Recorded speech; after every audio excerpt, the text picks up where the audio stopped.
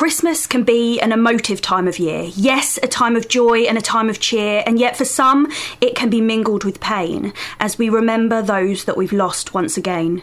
Most people struggling to make ends meet as shopping becomes a greater and greater feat. Illness that lingers and makes you feel low. For some reason at Christmas we really can't show, and so on goes our masks and our blanket statements of, "I'm fine," and that's where we hide. Christmas, a time of hope, joy and fun, can become for some hopeless, joyless, lonesome. But let me tell you a little bit about hope.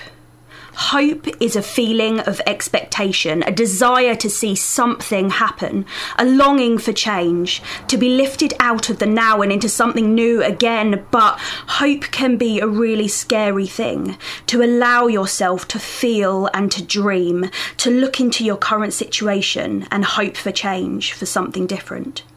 But why is hope such a prominent word at Christmas?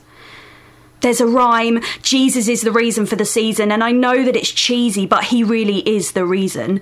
Did you know that that baby, that little one so small, he's the one who arrived to save us all? That kid, that child, swaddled so tight, he came here, he was sent for to make things right. The baby we celebrate, not just a kid, but a king. Why did he come and what did he bring? He came to be the hope for the nation. Hope to the hopeless, rest to the restless, joy to the joyless, and life in abundance. So this Christmas, if hope feels like an abstract idea, or maybe even something you fear, just think of that kid and the thing that he brought, and let this be your lingering thought. There is always hope. Thanks for listening to our podcast today, and we hope you enjoyed it.